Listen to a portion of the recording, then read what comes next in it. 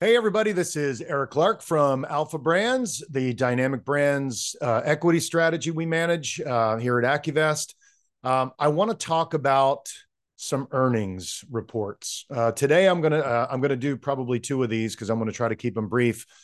This one is going to be Live Nation, one of our bigger holdings, which is getting bigger in the strategy because they are executing flawlessly and the stock does not reflect that robust opportunity that they have. I'll also do one on DraftKings, which has just been a monster. It's up 28% in 4 days. Great earnings. It's Friday, November 3rd, about 10:30 on the West Coast. And the market, we got very bearish. We broke a bunch of moving averages. The bears pressed their shorts. The CTAs did a lot of selling. The systematics hedge fund community was de-risking. And so now you're seeing this short covering rally that's been pretty fierce. And I don't love generally short covering rallies because they tend to be lower quality and not necessarily organic, kind of buying, committed buying.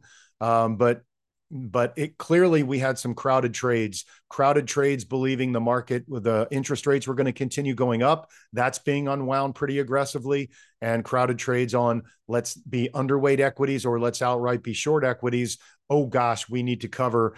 Everybody runs through the door at once, and you get this vacuum of buying, which is what we've seen. The in the last 4 days, the Nasdaq's up. The Nasdaq QQQ is up 6%. The small cap up almost 8%. The S&P's up 5%. The speculative, high short interest, low profits kind of businesses. Let's use the ARKW as the proxy for that. That's up 15% in 4 days. So just to give you some idea, Live Nation's up about 10% over that period. So it's outperformed the S&P and the Nasdaq, but I still think there's 50% upside. And I want to talk about why.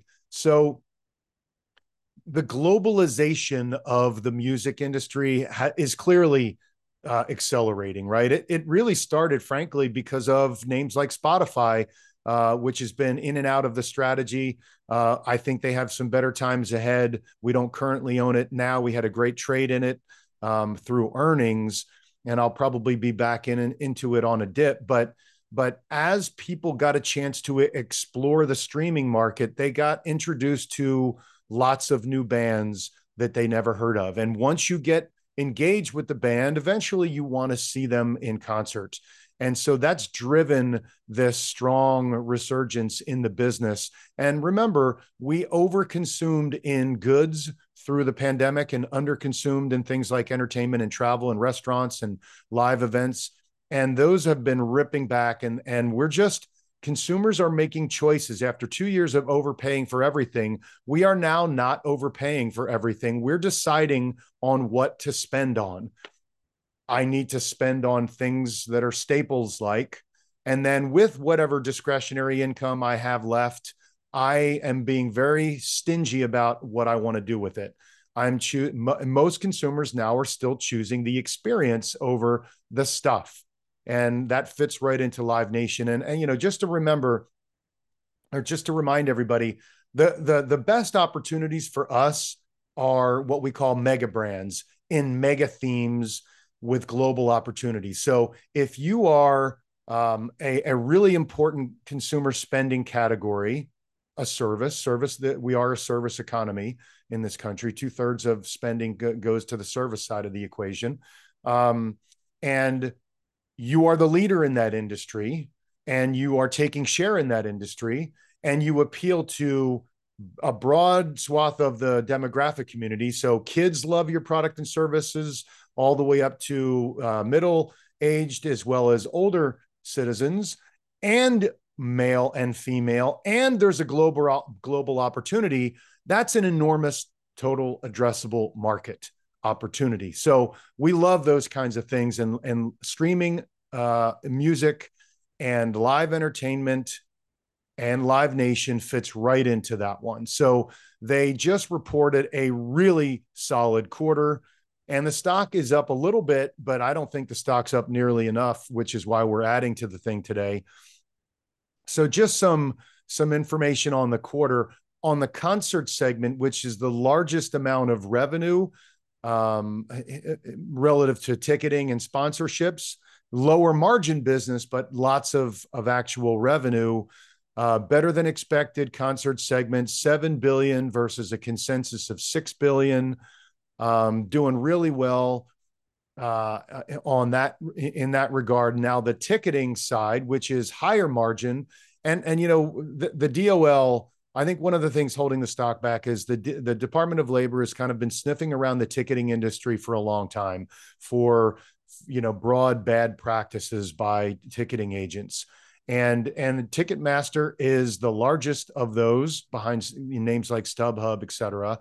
And Live Nation is pushing for better regulation, maybe more some standardization. So they're behind trying to make this industry a lot cleaner.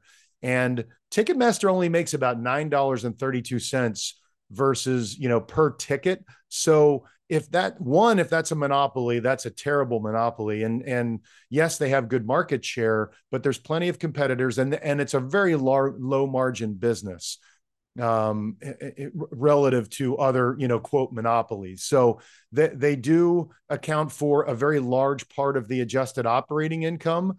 But, the ticketing division, to me, if they were forced to split out Ticketmaster and just spin it out to the market, that's at least half the market cap of Live Nation, right? So you're really underpaying for what's left, the concert business, the sponsorship business. Sponsorships, about 367 million in revenue, really high margin business, is booked for the year over $1 billion in revenue. I think they said on the call over half of the 2024 sponsorship revenue is already in the bag and booked. And so there's some really solid trends here for 2023 as well. So just a couple of facts. Live Nation sold 140 million tickets for shows in 2023. That's up 17% year over year. Strong fan count as well. Sponsorships, like I said, accounted for over $1 billion in revenue this year. They have a new multi-year deal with MasterCard, which replaced American Express. So that's going to be some good revenue for 2024. It starts January 1st. Ticketmaster sold 257 fee-bearing tickets year to date. That's up 22% year over year. They expect to be on track for 600 million in tickets, to manage 600 million in tickets. And that includes well over 300 million fee-bearing tickets for the year. So they're just crushing it on the ticket side, and their adjusted free cash flow, they expect to be in the mid 60% range, and that's up from the low 60s. So, these guys are just crushing it on every metric. There is some CapEx, obviously. The more concerts you do, the more you have to spend. But 2/3 of that spend is on revenue generating projects that generate a pretty good ROI. The other third is, maintenance CapEx. You have to spend on the business. But, they are just crushing it, and they're not getting any love for that because of this overhang. And that's the important part for investors now. In our opinion, this overhang is not news. There's nothing major that's gonna be, that's gonna happen to this business, because they've been hunting for so long.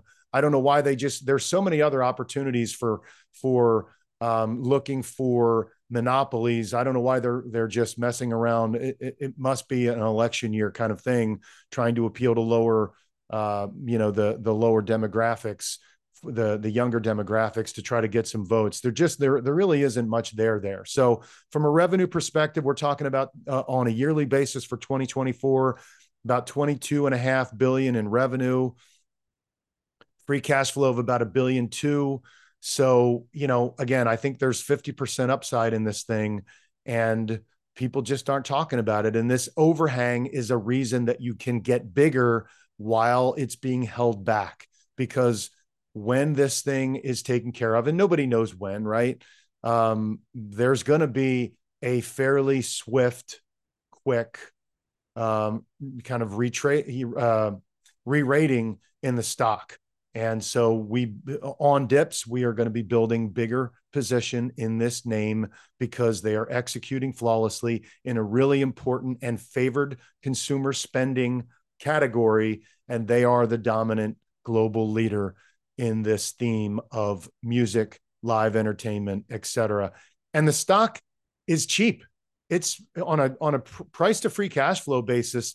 It's about as cheap as it's ever gotten. So it's not as if you're overpaying for this business, and we still think it has sustainability. And let's face it, the global economy has been slowing. Consumer spending has been slowing, and people are going to be willing to pay up for categories that do have stable, predictable earnings and free cash flow, and or accelerating stable, predictable cash flow. So more money will be going to fewer and fewer stocks. And I think Live Nation will be one of those. So big things ahead for that one. All the trends remain positive, and buy this thing while it's lagging a little bit. It's true value, we would say. And again, in the strategy, we have used a name like DraftKings, which was the number 2 position, as a source for funds to add to Live Nation in the strategies, because I think there's better risk return upside in Live Nation after this massive move for DraftKings. So more to come on some other earnings releases, but appreciate your time. Thanks a lot.